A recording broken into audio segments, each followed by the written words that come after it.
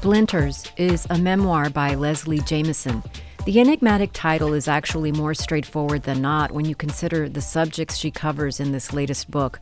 A difficult breakup of a marriage, an emergency sort of breaking open when she gives birth to her daughter, the feeling of being split into various roles as a single mother who must feed and clean and care for her baby daughter. Her own parents' divorce gives a shape to her understanding of life at this stage. This is Book Public from Texas Public Radio. I'm Yvette Benavides. In her short 12-word poem, So Not to Be Modeled, Bernice Zamora proclaims, "My divisions are infinite." That is, that to be splintered into numberless slivers and shards is still to be. Leslie Jamison knows something of this, as we see in her latest book, Splinters. How is one wholly present as a mother during a divorce? How is one wholly present as a professor during a time of motherhood? How is one wholly present in the explosive and exciting possibility of new romance while haunted by all the other losses? Leslie Jamison shares a powerful story about experiencing the breakdown of a marriage as a new mother while still being a professor and writer, a recovering alcoholic who has also struggled with an eating disorder. And one phase of this survival also includes COVID-19's descent on our world. Through it all, Jamison wonders, would every moment of our happiness carry grief in its veins? Is her life only about feeling broken open, bereft, haunted by what was or can never be? Perhaps, she says, being haunted was its own uncanny abundance. I spoke to Leslie Jamison about her memoir, Splinters. Here's our conversation. The book is called Splinters. It's an all too appropriate title. It might not be so self-evident that it's a book about motherhood, and as much as it is about your divorce and many other things, Splinters. But can you tell us why this title is actually quite appropriate, even for a book about motherhood? So the book is about the first few years of my daughter's life, and my hope in writing the book was that I could somehow capture the intense simultaneity of grief and joy that I felt in this process of falling in love with my daughter, who I'm still falling in love with to this day, and grieving the end of my marriage. And I was really interested in the ways that grief and joy sit side by side in the days of a life, and the ways that sort of regret and hope can feel really tangled together. And I think that everybody has lived through some version of that entanglement, whether it involves the particular experiences of motherhood, marriage, divorce, or not. And I wanted the title, Splinters, to capture this sense of things falling apart, certainly the sense of things splintering and breaking open, but also the ways that experiences, even especially painful experiences, can lodge inside of you and in some way even become part of you, and that can feel difficult, but that it's also part of what makes you. It's part of what builds you. It's part of what allows a person to keep transforming and changing shape. And the last thing I'll say about Splinters is that it's a description of some of the emotional content of the book in that way, but it's also a way of talking about the form of the book. The form lives in these sort of very sharp, whittled moments of experience, these little pockets of prose. And so to me, in that way, the book is also built of splinters. Yeah, so it might not be so self-evident on the surface, but it's a pretty perfect title. And your previous books include a novel, The Gin Closet, but also other works of nonfiction, The Empathy Exams, The Recovering, Make It Scream, Make It Burn. Those other works of nonfiction combine, yes, the personal essay, but also like literary criticism, biography, and other forms of nonfiction. But Splinters is your first memoir, and I found it so interesting to see how it's been described by other outlets and online, that this is the first straight memoir. So I'm wondering about that for you, even though Splinter still includes elements about art and artists that I really enjoyed. It is a memoir. How was that for you in terms of the writing process or in terms of how you are thinking about your writing life, your sense of yourself as a writer, and about this particular book as a memoir being out in the world. Like to be a memoirist, I think is something kind of different from reporting on something else or someone else. So how was that for you in terms of your process or even in terms of how you're preparing to experience readings and events with the book, knowing that people out there in the audience have read this memoir about your life? Oh, so many things to say. Another great question. I think, one thing that I found to start maybe from the end of your question, one thing that I found over the years in making art, in putting writing onto the page that draws from my own life is that you might think that that would mean that my interactions with people when that art goes into the world feel very much somehow about my life, like, oh, I've put my life out there and now my life exists between us in this kind of profound, inescapable way. But actually, what I've found is that when you make art from what you've lived, it often feels like an invitation to the people who've read it to share their lives, often quite personal parts of their lives with me. So that often the conversations I'm having with people when I go on the road, when I read in bookstores, when I do events, when I'm talking to people in the signing line, one of the things I love is that actually most of the time those conversations are about their life, not my life. But I think that is enabled by the fact that they've felt this sense of intimacy that I think can always happen through literature, but I think it can happen with a particular kind of acuity when the materials of that literature are materials that you know the author lived. It kind of opens up this incredible space of communion. So I actually feel like I get to know and learn a lot about other people, about strangers when I'm on the road. And I truly actually really love that part of it. And I think it happens more immediately and more readily and a bit more deeply because of the personal nature of the work. I think, every time I work on a new project, every time I'm embarking on a new project, the project in certain ways teaches me what it needs to be. When I was writing the essays that became the empathy exams or the essays in my second collection, Make It Scream, Make It Burn, the questions that I was asking in those essays, so questions like, what happens when we encounter the pain of other people? Can we ever fully imagine the interior lives of other people? How do we follow our obsessions towards community or towards isolation? Like those questions invited me to kind of come at them from many different directions, to think about my own life, to interview other people and talk to them about their lives, to be an art critic, to be a literary critic. There was this sort of multivalent way that those questions seemed to be asking me to answer them. And with this project, I felt almost immediately that the book was teaching me what it was. And what this book was very immediate. It was very close to my body, to my daughter's body, to the days of our lives. This book believed from the very beginning in ordinary daily moments as sites of profundity, making the pancakes in the morning, walking through a cold winter day with my baby strapped across my back, like showing up for work with my bag full of pumping supplies. Like this book knew from very early on that it wanted to live very close to one particular experience, and that experience happened to be my life. And so I think there was a way that the rhythms of the book, that it existed in these sort of like sharp, almost pencil points of experience, very distilled, very whittled. The fact that it kept this very close focal distance to my own subjectivity, to my emotional life, to the kind of sensory materials of my days. All of that felt like part of the experience I wanted to give a reader, which was an experience of intimacy and proximity, and that the forms of many of the essays I'd written, which were more kind of polyvocal and multi-directional and kind of coming at a question from many angles, they didn't feel in service of that particular texture of intimacy that I knew I wanted this book to evoke.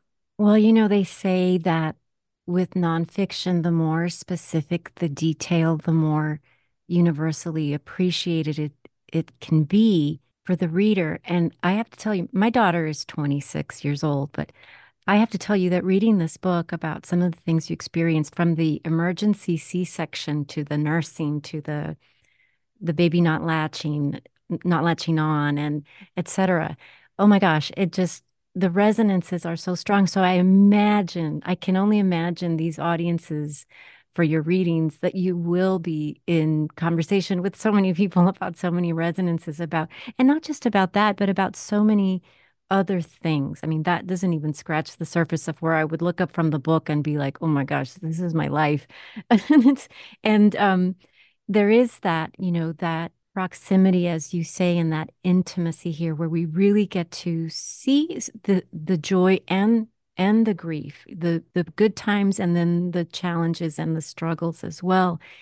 And one of those struggles had to do with COVID. I have a very clear memory from back in the spring of 2020 of reading your article in the New York Review of Books about being down with COVID and being holed up in your apartment with your baby during that time.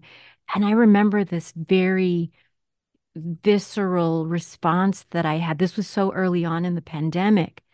And then pretty soon there were more pieces in the New York Times about your experiences and even about the nostalgia that can come from looking back on those experiences. But then reading about COVID and Splinters became something else entirely because it's a little later in the book. And we've come through so much about the demise of your marriage, the difficulties and challenges of giving birth and early motherhood, and your ongoing recovering from alcohol and all of the things that woke up about your own childhood and your parents' marriage. In other words, COVID is a part of your Splinters story. So I wonder if you can talk about what comes to the surface for you today to think about COVID as part of this story. I think in a way it feels so connected to the last question because one of the things that feels most important to me, it's like one of my North Stars when I think about writing from my own life. It's like I'm never writing an experience just because it happened.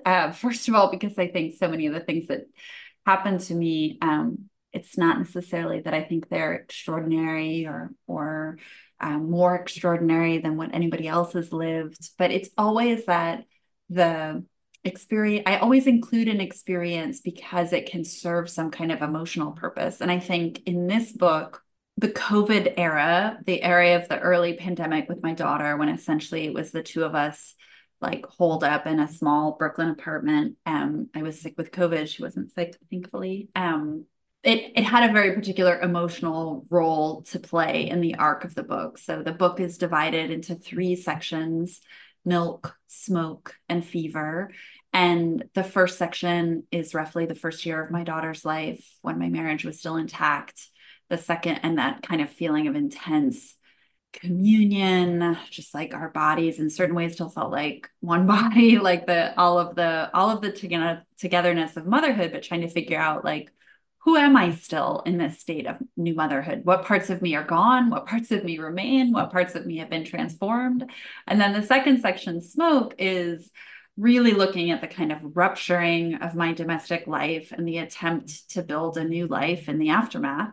And then fever, the last of those three sections, is the section that takes place during the COVID era, but the emotional work it's doing is kind of like after my whole life broke down and broke open in certain ways in the aftermath of my marriage.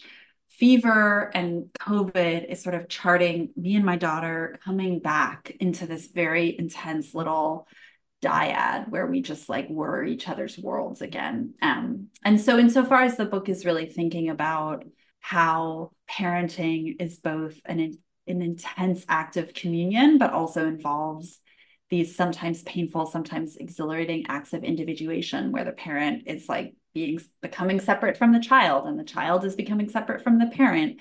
I think I was really interested in the crucible of COVID quarantine as this space where we were so tightly bound up together, and how were we sort of witnessing and experiencing our two selves as both connected and distinct in that togetherness. So for me, COVID in the context of the book was a way to think about these questions of like, who am I in motherhood? Where do I end? And where does my daughter begin? Where does my past self end and my present self begin? Those were some of the questions I was asking of that experience of quarantine. But I totally agree with you that like the same experience can probably do all kinds of different emotional work depending on what story you're telling it inside of.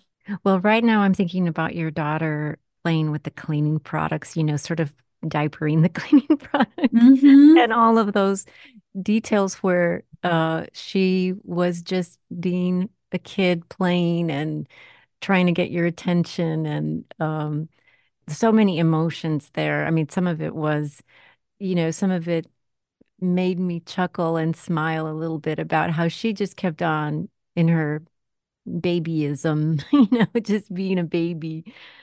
But I'm glad you mentioned the sections in the book because the preface to each section is like, we get to see what you were Googling. And Yeah. even that was very resonant in some interesting ways for me. I'm constantly Googling things like, how old is, this celebrity? I'm just sort of keeping track of celebrities' ages lately. That also gave us a look into your life to be able to see what you were questioning or thinking about or wondering about or worrying about. You do write about having to take your daughter to conferences or even to, during COVID to Zoom meetings and have her present even in your classes. That brought a particular kind of exposure to you too about a great many things, not the least of which is that you were a mother doing this mostly alone a lot of the time. I think our privilege as members of, of academia doesn't account still for all the ways that life can still create situations like these where we have no choice but to cart the carrier or roll the stroller along to the next meeting or the next class or the next reading. To say nothing of the fact that part of the time you were still nursing your baby and she was quite young. So these few years later now, how do you look back today and consider how do you think about those days when you think about what went on and all that you were trying to juggle and manage? First of all, thank you for bringing up those Google search prose poems. I think of them as like poems made They of Google are. searches. Maybe I don't know whether they're poems or not, but they're definitely made of Google searches. And, I was thinking about them as almost a modern version of the I think they called them arguments, but these almost like plot summaries that would exist at the beginning of old Western novels. Cormac McCarthy also uses them at the beginning of the chapters in Blood Meridian, but where you Yeah. sort of get these like little fragments about what's going to happen next. And I thought of the Google searches in a way as a way of signaling in this kind of very lyric, sometimes just more subjective and opaque way, like here's what's ahead. But I also thought of them almost as like transcriptions from confessional booths, because I think Mhm. often we do bring these very personal questions to Google. Like we want it to answer, where is this restaurant? Sure. But we also want Google to tell us sometimes like how to live our lives or like what to do next. And I was really moved. I just kind of always been moved by that tender bewilderment that we can bring to Google searches. So I wanted those poems also to hold that sense of yearning. Like I just want somebody, Google, to tell me what to do. And there's a moment in the book itself where I get really anxious about somebody using my computer because I'm thinking, what will autocomplete tell them about my inner life, if they're trying to Google something. Um, but you're so right about these, both about privilege and the ways that privilege and necessity kind of can live tangled up together in the same life. And these moments where there's no way to keep all the traffic lanes of life separate. Sometimes it can feel like this vertigo inducing code shifting where you're sort of toggling back and forth between like, I've been teacher all day and now I'm trying to be mother. And, you know, where's the part of me that like could ever imagine being a lover? And like, you know, part of me still feels like a daughter who just wants my mom to take care of me. And like, sometimes those selves all feel very separate from each other, but so much of the time they're really forced into close proximity. Like you said, we know we're taking the stroller to the meeting, or my daughter is, you know, trying to serve everybody little wooden cups of rainbow tea in my faculty meeting on the Zoom screen, you know. So I think I'm I'm interested in the ways that the self, anybody's self is, you know, a kind of infinite guest house of selves, where, you know, you've got all the different roles you play are living inside of you, and you've got all of your past versions of self living inside of you, like little Russian nesting dolls and these dreams of future selves. And I think so many of the moments that feel most electric to me and most worth writing are moments where those selves are in some kind of collision, or there's some kind of friction between them, or one self interrupts the other self. The teacher self is sort of interrupted by the mother self, or the, you know, the daughter calling upon the mother self to be present. And I think those moments of interruption are kind of like really revealing glitches, or like really useful little rips in the fabric where you get to see something about the mess of a person in there and all of their conflicting kind of debts and desires.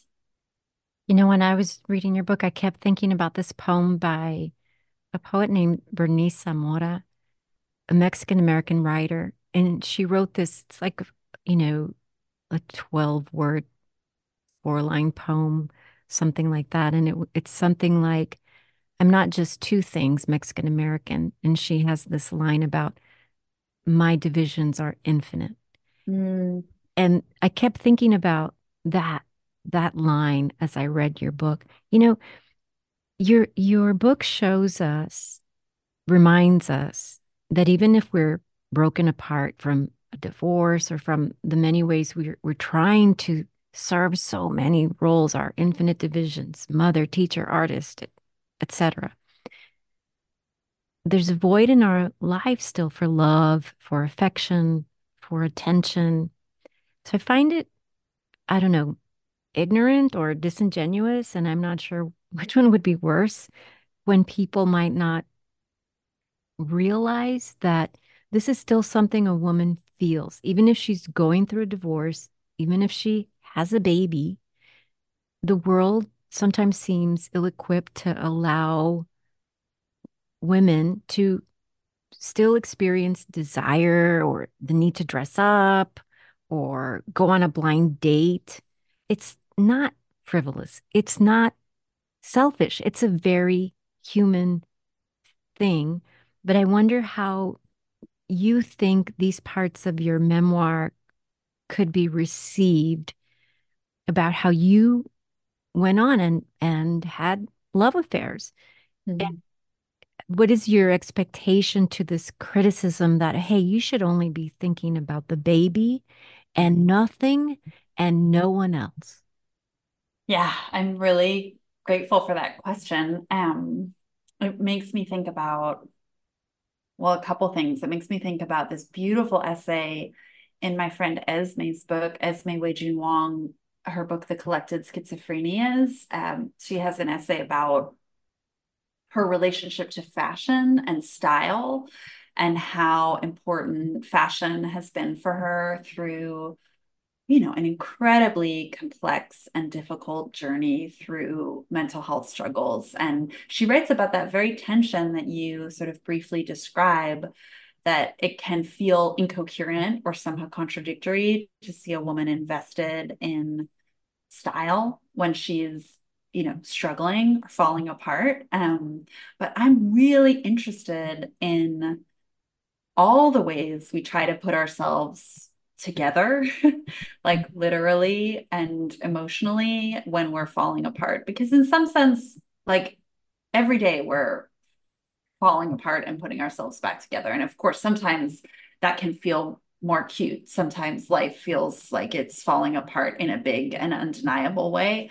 But always, I think there's some way in which we both feel like we're disintegrating and trying to kind of rebuild ourselves into something like slightly new, or at least something survivable.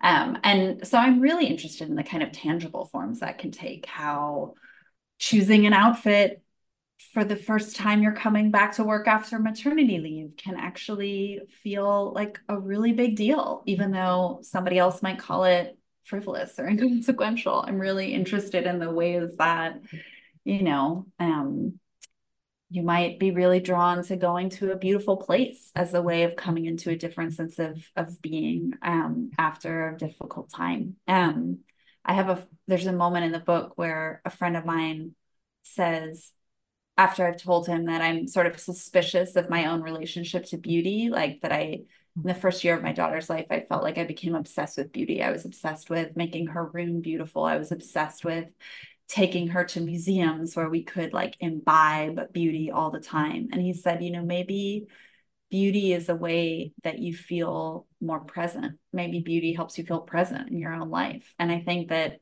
beauty is a sort of antidote to disassociation, or beauty is an antidote to just wanting to flee your own life, whatever form that takes. For me, it took the form of getting like blackout drunk for a really long time, and until I stopped doing that.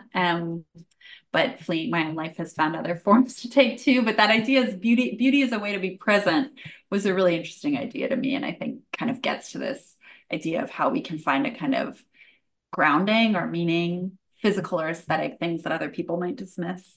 One thing I appreciate about your memoir is what we learn about your mother, including these beautiful words and your acknowledgments of the book. What does your mother think about your memoir?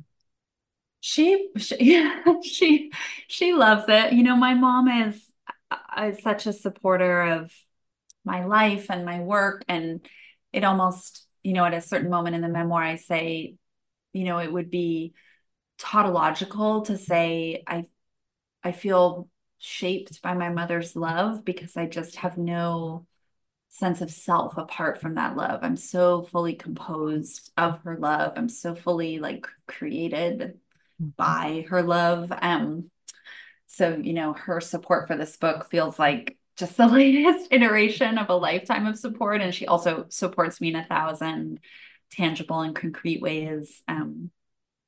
She's taking care of my daughter when I have traveled for work. She's just helped both of us navigate like our lives and our bond with each other, and all of it. I mean, but I will say that I think one thread of this book that was, I didn't imagine necessarily my relationships with my parents being part of this book at all when I sat down to write it. But like I said earlier, books kind of teach you what they are, and maybe some of it from the outset. Like, I knew this book was going to be about motherhood. I knew this book was going to be about the specific experience of mothering through this big life rupture of my divorce. But I didn't know that this book was going to cast its glance backward a little bit at my own childhood, and how my parents' marriage and divorce shaped me, and how my relationships with both of them shaped me. And one thing that I ended up writing into was my relationship to my mother's working life. That my mother was a very present mother and a very loving mother, but she also really valued and committed herself to her career. Her career is very different from mine. Her career is in public health, and most of her work during my childhood was focused on the developing world.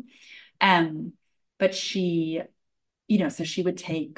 took a 3-week research trip to West Africa when I was 9 months old. And when I look back at that now, I feel so grateful to her, not only for all the kind of predictable ways one might feel grateful to a mother, like, I'm grateful that you took care of me. I'm grateful that you loved me so well. I'm grateful you made me feel like I was enough, in this world that is essentially trained to teach us that we're not enough. But I'm also grateful to you for showing me that you could go away and you could be part of things that didn't have to do with me, and that was not the same thing as neglect or abandonment. That to have a life that is larger than your child is not compromising what you're giving your child. It can actually be part of what you do give your child. Like this, in the case of her career, always I grew up with this sense of the world as a fundamentally unequal and unjust place, and a sense of kind of each of us has to figure out how we're accountable to that injustice. And she had her ways, and they are multiple and they run deep, of kind of showing up for the world as like a citizen beholden, even especially to the strangers she's never met. But I think I grew up with this sense of like one has to be committed on many scales of living, many scales of identification. And that feels like a real gift to me, to show me that a mother could work and still feel fully present, to show me that one's values can live inside the home and also beyond the home. So that was one thread of gratitude and narration that ambushed me a little bit when I was putting the book together, but now feels like a core part of its DNA.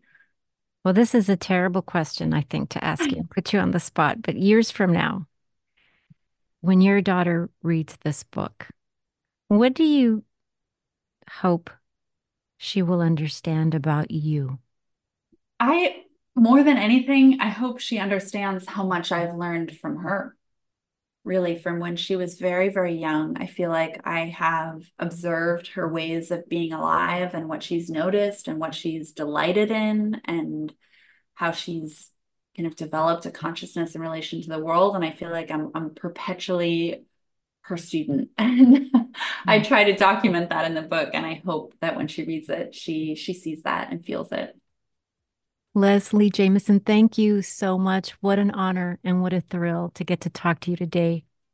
Well, thank you so much, Yvette. It's really, really such a pleasure. Your questions are so thoughtful, and your engagement with the book just obviously runs so deep, and it's a gift. It's a gift to hear it. So thank you for having me. Thank you. Leslie Jamison is the author of Splinters. It's published by Little Brown. This has been Book Public from Texas Public Radio. Jacob Rosati composed our theme music. Dan Katz is Texas Public Radio's news director. I'm Yvette Benavides.